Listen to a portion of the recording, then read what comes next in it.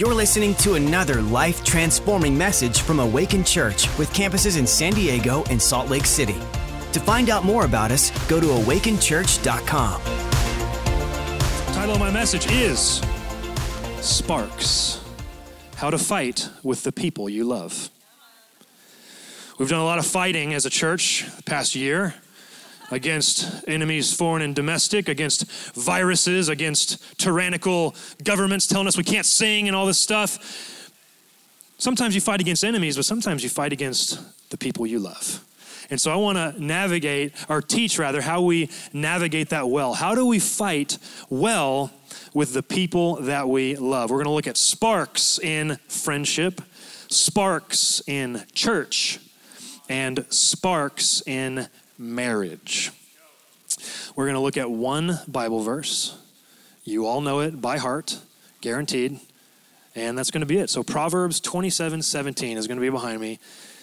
And it says, as iron sharpens iron, so one man sharpens the countenance of his friend. Other translations say, so one man sharpens another. But if you look at that Hebrew word, the better translation is friend or neighbor. There's a closeness to that word. So as iron sharpens iron, so one man sharpens the countenance of his friend. Now, you should want to be sharp. Agreed? Because the opposite is to be dull. Who wants to be dull? Not me. I would love to be sharp. To be sharp as a piece of metal means you are effective, means you are useful. No one wants to be dull. We don't want you to be dull. We want you to be sharp. So this verse tells us that friction and sparks are a prerequisite to deep, meaningful friendship. If you want to have deep friendships, you should expect sparks and friction. Now, there's a difference between a friend and a buddy. In English, we throw the word, I don't know if it's I think it's a newer thing. I don't remember hearing this a lot when I was younger, but we say buddy all the time now. Oh yeah, my buddy who lives in Phoenix.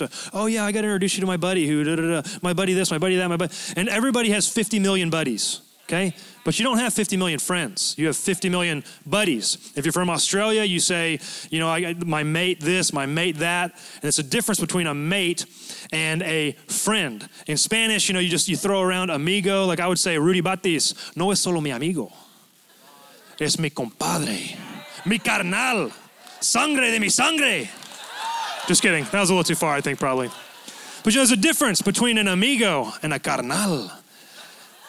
Between a buddy and a friend. You all have 50 million, we all have buddies everywhere, buddies, but you don't have a lot of friends. It's actually impossible to have as many friends as you have buddies. You really can't have 50,000 close friends. So my question for you, a little tough love here, is how many friends do you have? And you may have lots and lots of conocidos, lots of acquaintances, lots of buddies, but how many friends do you have? And the litmus test is to ask yourself, when was the last time that someone sharpened me? When was the last time that I sharpened someone? And I want to give you a couple of, so how do you do this better? Maybe you'd say, yeah, I don't have a lot of that. I'd love more of it. Let me give you a couple of pointers. The first one is you have to give license to be sharpened, okay? I have a very dear friend. He's not an amigo. He's my carnal, mi compadre. Marco Contreras is one of my dear friends, one of my best friends in the world. And I deeply respect a conversation I had with Marco months ago. He came up to me and said, hey, I just want you to know. And this was before we were the pastors. So it's not like a shepherd sheep thing. And Marco's not a sheep, okay? If you heard me say that, he might be offended. He's a lion, okay? Not a sheep. It's not a shepherd pastor thing. It's a friend thing. It was before we were the pastors. And he said, I just want you to know that at any time I give you complete permission to call out anything in me that you see that may be off. I give you permission to point out my blind spots. And I said the same thing. I reciprocated. I said, yeah, absolutely, man, me too. And we have held true to that. And Marco and I are great friends. And we've had moments of sparks and friction and frustration. And there was a time where it was after service. We're all kind of hanging out talking, and my daughter Everly, she's 2. She was running around and was leaning back on one of the chairs, and she fell backwards and, plopped on the carpet, and, it was mass hysteria, started screaming. And so I scooped her up, and she was crying on my shoulder, and I said, oh my gosh, because my daughter broke her leg when she was 1. She's busted her head open on our screen door thing. And I said, oh man, she's just so accident prone. And the next day, I got a phone call from Marco, and he said, hey man, I've been sitting on this all day, and was going to say something in a moment, but I just didn't. And I wanted to just maybe point out that you spoke over your daughter that she's accident prone. And I just think maybe it'd be a better idea to speak things that are life-giving over her. And he called me out. And I want you to know that I deeply appreciated that, because I didn't even think about it, didn't even notice. And so now I'm much more careful with the way that I speak about my daughter, that she's like Wolverine. She's got adamantium bones now in Jesus' name, that she's invincible in the name of Jesus, a very feminine, dainty Wolverine, okay, clearly. And so I'm thankful for friends like Marco who will call out my blind spots. That's what friendship is. And there's a risk. Marco could have said, hey, and I could have said, how dare you talk to me about how I talk to my child? You can talk to your daughter any way you know what I mean? There was a risk. Marco took a chance, but in love, it was worth it to him to see some sparks, to have some friction, to point out one of my blind spots. That's what friendship looks like. You also have to be a friend to have friends. That's a word for somebody, okay? And I'm sorry, don't be mad at me. It's actually a proverb. You have to be a friend to have friends. And so if you find yourself, grumpy wumpy, no one invites me anywhere at this church, but then you show up 15 minutes late, you sit in the back with your arms crossed, you leave before service is over, I don't know what to tell you. You have to be a friend to have friends. And you also, this is important, I want you to hear me on this one. You also must be a safe landing spot for correction. If Marco, in the exact example I gave, if Marco would have come to me and I would have freaked out like that, well then the next time Marco sees one of my blind spots, what do you think he's going to do? He's just going to be like, I'm just going to let that one lie, right? And so if anytime somebody comes to you with something and your immediate, and listen, I'm not naive, it's human nature that our very first instinct, almost all of us, is to be defensive. But you have to learn to master your emotions. Self-control is a fruit of the Spirit. You can be defensive for a moment, but then realize, hey, this is for my good. And this person doesn't need all the details, all the backstory, every single rational. God, the Holy Spirit has illuminated something to them to share with you. So you should listen, okay? Are you a safe landing spot for correction? If somebody comes to you with a blind spot they see, will it be met with understanding and wow, and gratitude? Thank you so much, man. I had no idea. I never saw that before. Or is it met with, oh, that's it. You know what I mean? Be a safe landing spot for correction. Sparks in friendship, part of it. Now, point number 2. Sparks at church. Sparks at church. Now, for a lot of us, I mean, you all obviously go to church. You're here, and a lot of us are friends. So, point 1 and 2 for a lot of us can kind of overlap. But I want to talk specifically about something that happens at church frequently. Now, in Acts, so when Katie and I took over the campus, when we found out we were going to take over, I decided it would be wise to do some market research, and so I read the book of Acts, which is the history of the early church. And I thought, well, this would be a good tool to understand how this thing's supposed to look. And I noticed something very interesting that really grabbed onto me. And it was all throughout the book of Acts. It says over and over and over again of the early church that they were of constant encouragement to one another, and they were of one accord. Now, we don't really say that in kind of modern English very often, but to be of one accord, for all of you Spanish speakers, it's the same Latin root word that you get corazón, which means heart. To be of one accord means to be of one heart. It's also the same Latin root word that you get chord, like on a piano in music. And a chord is when multiple notes are played together in harmony to make something more beautiful than they can be on their own. And when a note is out of tune in that chord, there's dissonance. There's an absence of harmony. And harmony should be the normal for the church. But you will find things, for all of you music people, that will pull you sharp or pull you flat. Things that will rub you the wrong way, want to push you out of tune. And I'm just telling you, this is truth here, okay? If you come to this church for any length of time and you plant yourself here, you will get offended at some point. I promise you that. You may be offended right now. I have been offended many times, probably by some of you at this church. I've been here for 8 years. I have been offended many times. It's a part of doing life with people at church. It's part of it. But what you need to know is that your offense, God works all things together for good.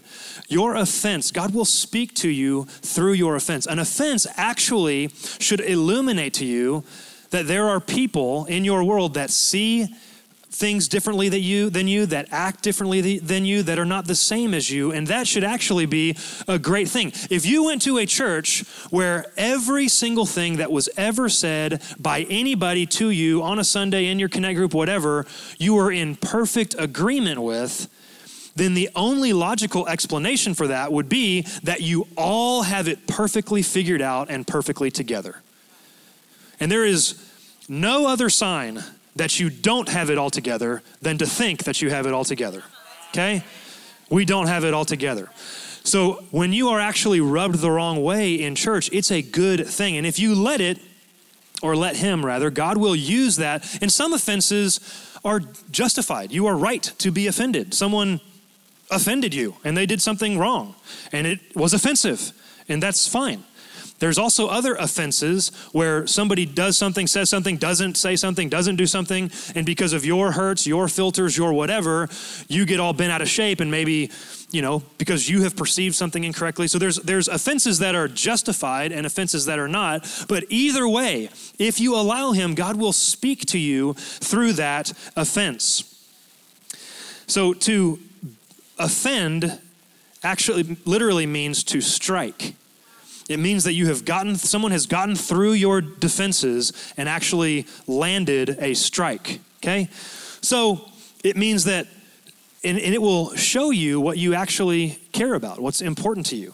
And that can be bad. Maybe you've placed an importance on something that shouldn't be as important. I'll give you an example. Through all the shutdowns and the whatevers, you would not believe the amount of Instagram hate that Katie and I have received. Direct messages on direct messages, saying all kinds of awful things. My favorite one was I got a direct message that said, "F you and your death church, you plague rat." He called me a plague rat. Now, I was not offended because it didn't strike me. I don't care. Number one, I know I'm not a plague rat. Number two, I don't care what random people on Instagram think about me or what I'm doing. So that didn't actually strike me.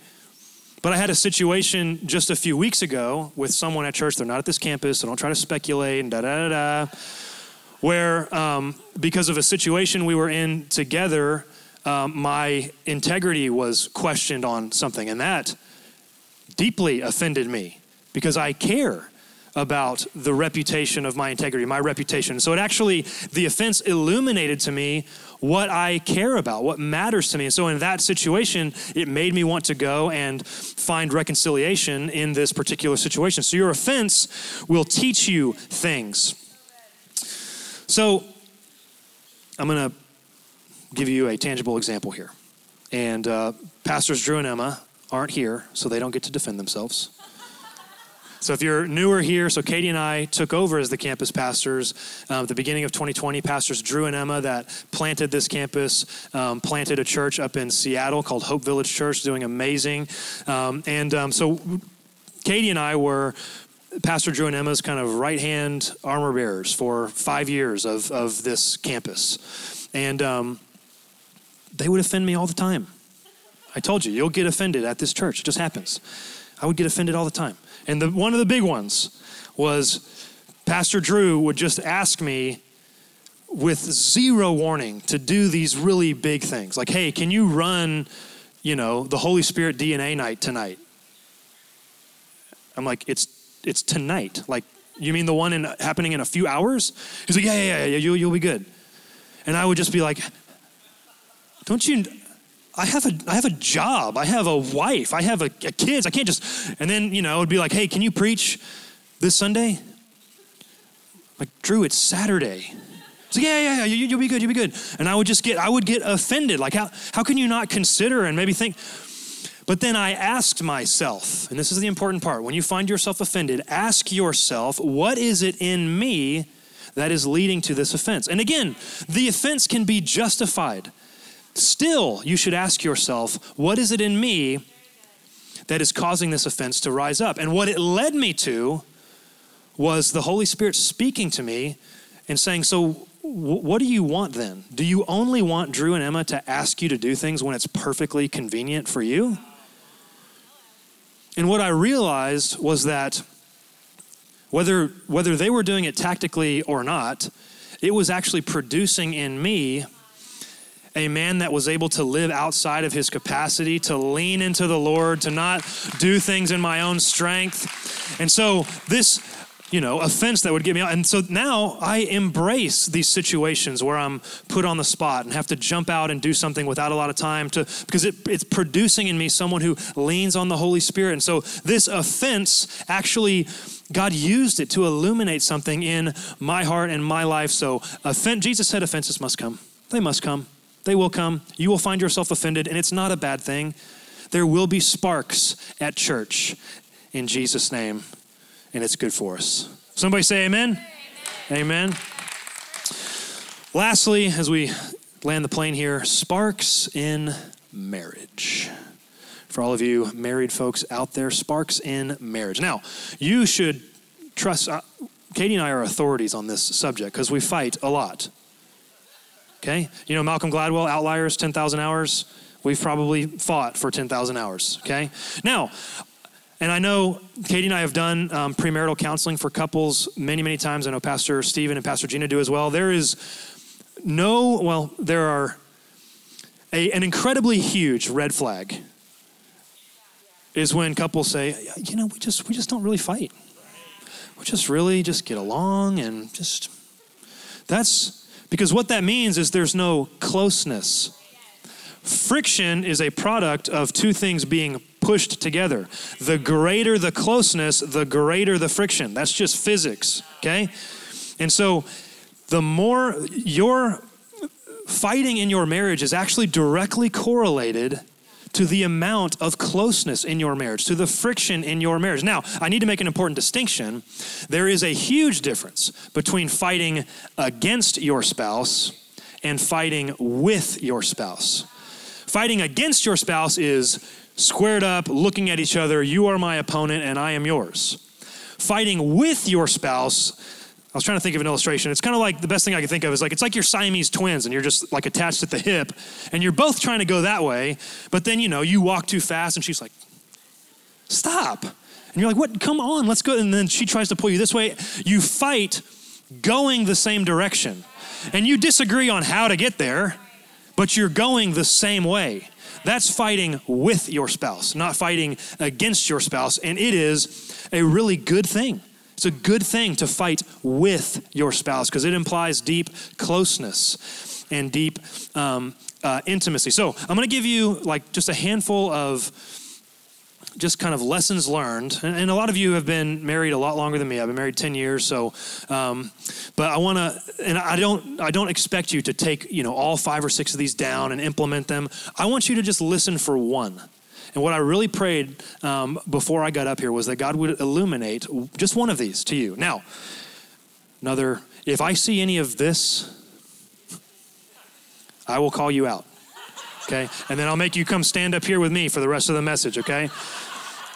This is not about you saying, honey, you better be taking notes here. This is about self-reflection for you as a spouse. Okay, so how to fight well in marriage. Number one, and I love this because Katie doesn't have a microphone, so she can't defend herself at all. You'll have your day when you can, but for now, the power is in my hands. So, how to fight well in marriage. Number one, do it at an appropriate time.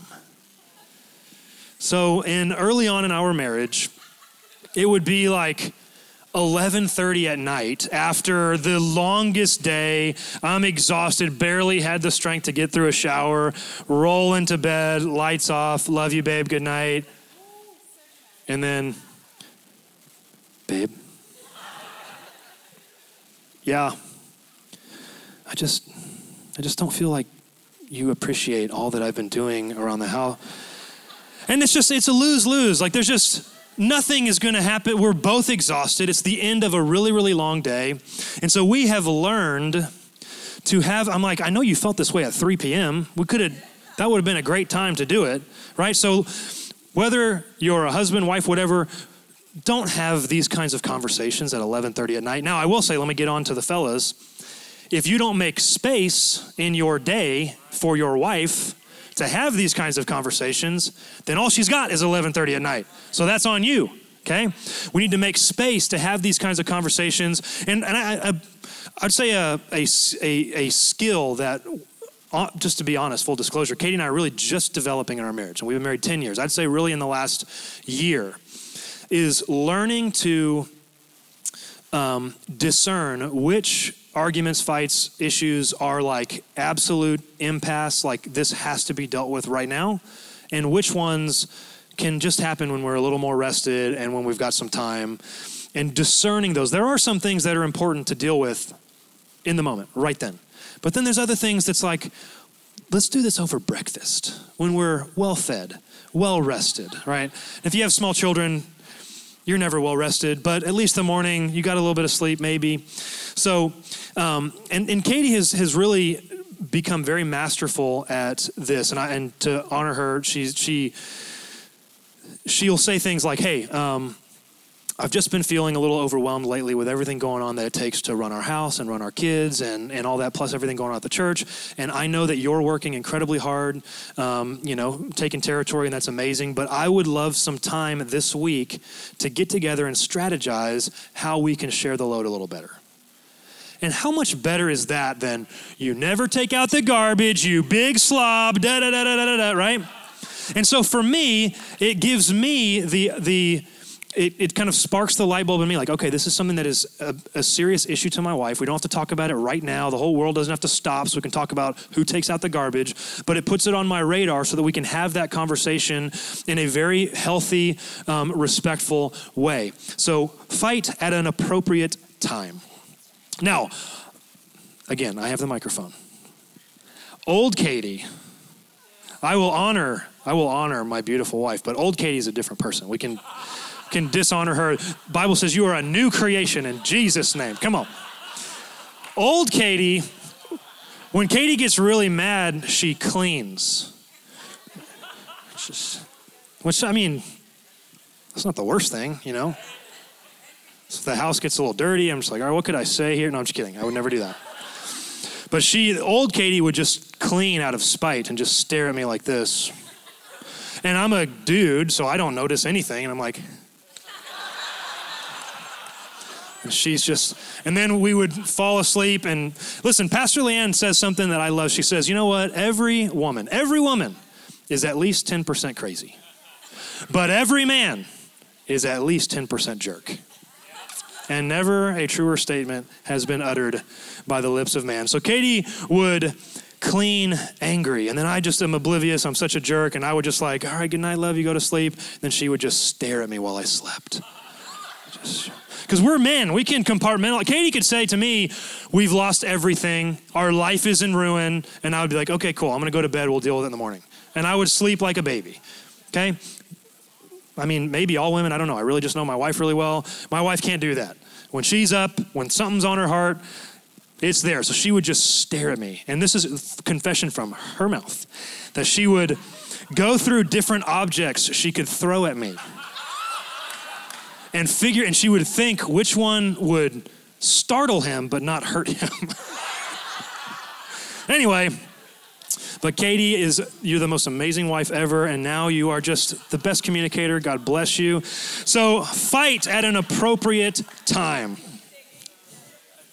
Come on. Next one, practice active listening. And active listening is a communication, conflict resolution 101 tool. And if you've ever been to premarital counseling, have run premarital counseling, you will use active listening as a tool. And it goes like this. I would say, Katie, blah, blah, blah, blah, blah, blah, blah, blah, blah, blah, blah. And then Katie would say, Mike, what I heard you say was, da, da, da, da, da, da, da, da, da, da, da. Did I hear you right? And if the answer is no, you didn't hear me right, then you start the feedback loop again. And you do that as many times as it takes until did I hear you right? Yes. Now it sounds ridiculous, it sounds formulaic, but we did this in our marriage. Literally and it would be like, what I heard you say was da da da da da da da da da. Did I get that right? And that was met with no most of the time. We did premarital counseling for a couple one time, and it was like, okay, let's practice our active listening. And the female fiance, they're both fiancés, but the girl was like, in my home, as I was growing up, it was my dad who always took out the trash. And just for me, it's just kind of always been a guy thing. I would love it if you would take out the trash. It's like, okay. Go ahead. And then he was like, what I hear you say is I'm half the man your father is. I'm a big, disgusting slob. I can't do anything right. Did I hear that right? And we were like, I'm guessing that's a no on that. And you would be so surprised at how your hurts, your habits, your hangups, your filters, your worldview, your whatever, your family of origin, you hear things at times very differently than what was said. So active listening is, it doesn't have to be as formulaic as I made it sound, but Katie and I do that all the time. She'll say something to me and I'll say, okay, let me make sure I've got this right. And you can't just literally parrot it back verbatim. You have to demonstrate that you actually understand what is being said to you. Are we on the same page? Did I get that right? And then she will say, yes. And you will find in your marriage that a vast majority of your conflicts will just resolve themselves when you both feel heard and understood. A lot of times it's like, do I understand you? Do you understand me? Yeah. Then it's like, oh, that's the end of it? Yeah. A lot of times you just want to be heard and to be understood. Practice active listening. Next one, again, I hit on this earlier. You have to create space for these kinds of important conversations. There was a time in our marriage where we're always busy, but this was just particularly busy. And I was doing, the formula. We were having a date night every week. And I'm like, all right, we're good. I'm having a date night every week. Great husband of the year award. But every time we got together for this date night, it was just like World War III. We were fighting all the time. And I'm like, Katie, this is our one date night a week. Why are you going to bring up this stuff? Why are we going to fight today? But what I realized was that I made no space for my wife outside of that 3-hour date night. And so all week, there's things that are building up that need to be discussed. There was no space to triage those things during the week. So inevitably, when we got together, that was the only time that she had to really bring up these things that were very important and needed to be worked out. And I was like so upset at her. Why would you do this on this is our one chance we have, But it was because I was not making the space during the week to have these kinds of conversations. You have to create that space. If the only time you get together with your spouse is twice a month, and the rest of the time you're just kind of ships passing in the night, roommates, business partners, then inevitably a lot of stuff is going to come out in those meetings, and they're not always going to be fun. And so the key to having really, really fun quality time is make space for a little bit more serious quality time throughout the week. And lastly, as we close here, it is your job as a spouse to create a safe place for your husband, wife, a safe place. If you're I want you to just think about, I'm going to pick on the guys, and then I'm going to pick on the girls, okay? So I'm an equal opportunity offender here, okay? So start with the guys. If your wife comes to you and she's got some irrational thought, she's thinking something about it or whatever, and she's just like, and I just feel like so-and-so, whatever, or I just feel like you, and you're like, you're crazy. That's not rational. Let's think about this logically. And you systematize every little, What's going to happen the next time that she's feeling that way? Do you think she's going to feel great about bringing that to you? Your wife actually needs a place with you where she can be a little crazy so that she's not crazy with other people. Okay? She needs a little space, and if all you do is, analyze and throw your logic at it so that she feels silly and dumb and crazy, then what's going to happen the next time? And then, let's take this a step further. See, Katie, in our marriage, Katie, she knows everything about me. She knows all of my insecurities. She knows the dark of the dark. Katie could destroy me if she wanted to. And I've given her that place. That's what vulnerability is. Vulnerability is putting yourself in a position where you could be hurt. I've given Katie that space. She could totally destroy me if she wanted to. And that's an important place to be in a marriage, is where there is true vulnerability. Now, if your wife, come back to the fellas, if your wife can't be emotionally intimate with you, what makes you think she's going to be super excited about being physically intimate with you? And you will find that the level of emotional intimacy in your marriage is directly correlated to the quality of the physical intimacy in your marriage. To be vulnerable means to be emotionally naked. And what makes you think that your wife is going to want to express herself and be physically naked if she can't be emotionally naked? You have to create a space for her to want to be emotionally naked, where you're not going to beat her down or make her feel silly. That's your job as a husband. Now, I will pick on the girls, okay?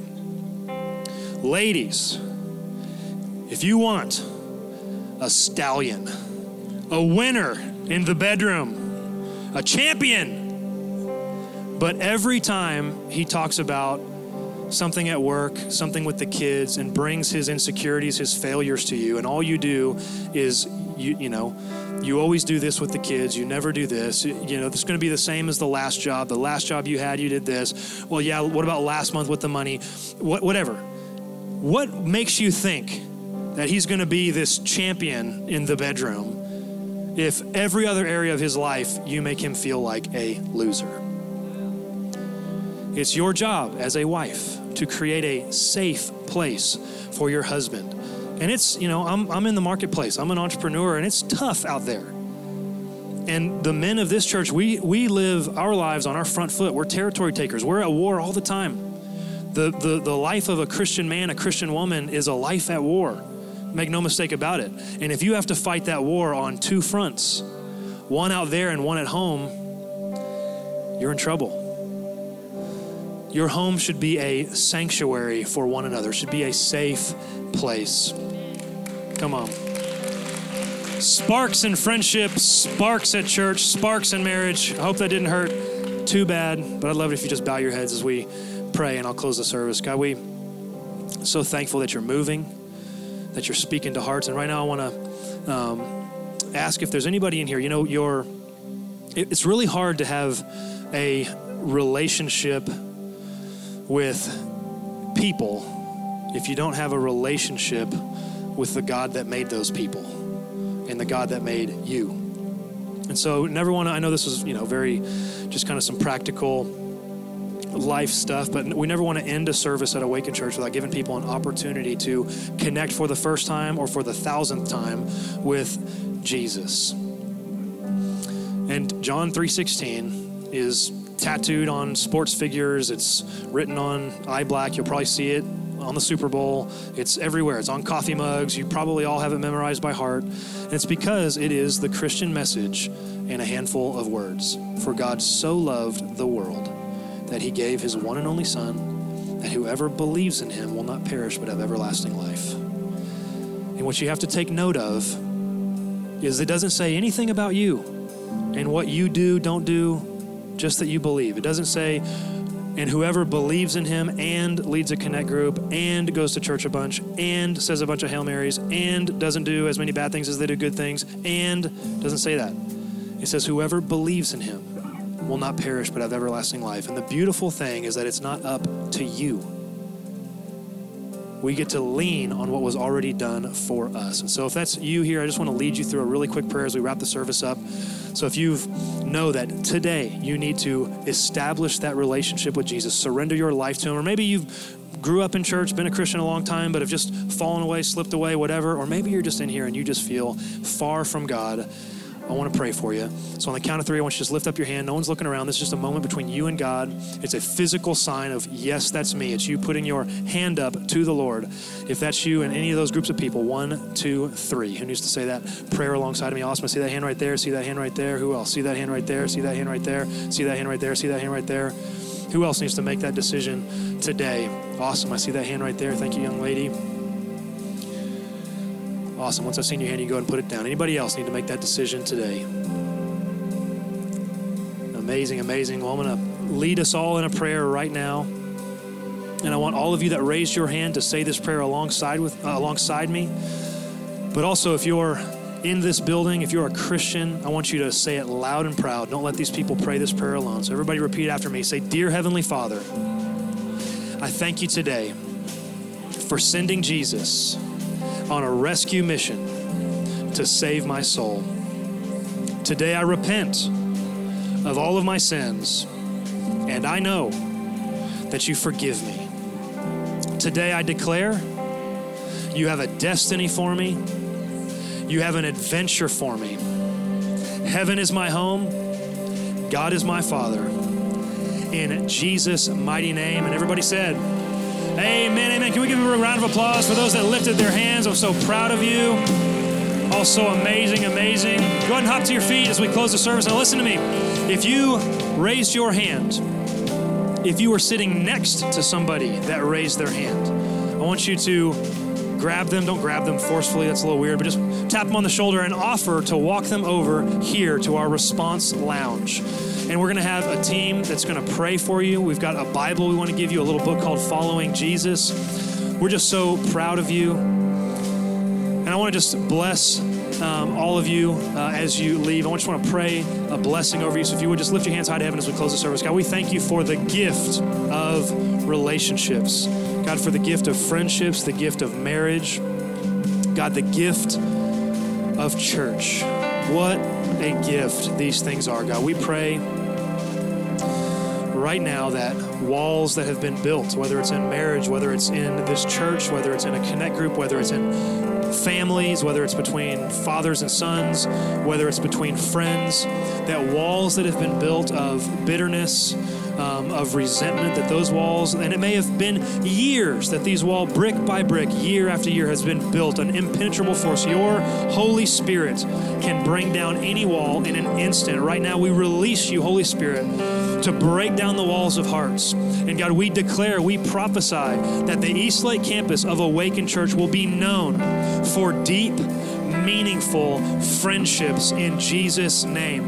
We prophesy new friendships to blossom. God, we prophesy connect groups that are filled with life and joy and laughter. And God, we declare that the marriages of our campus would be models of possibility for our community.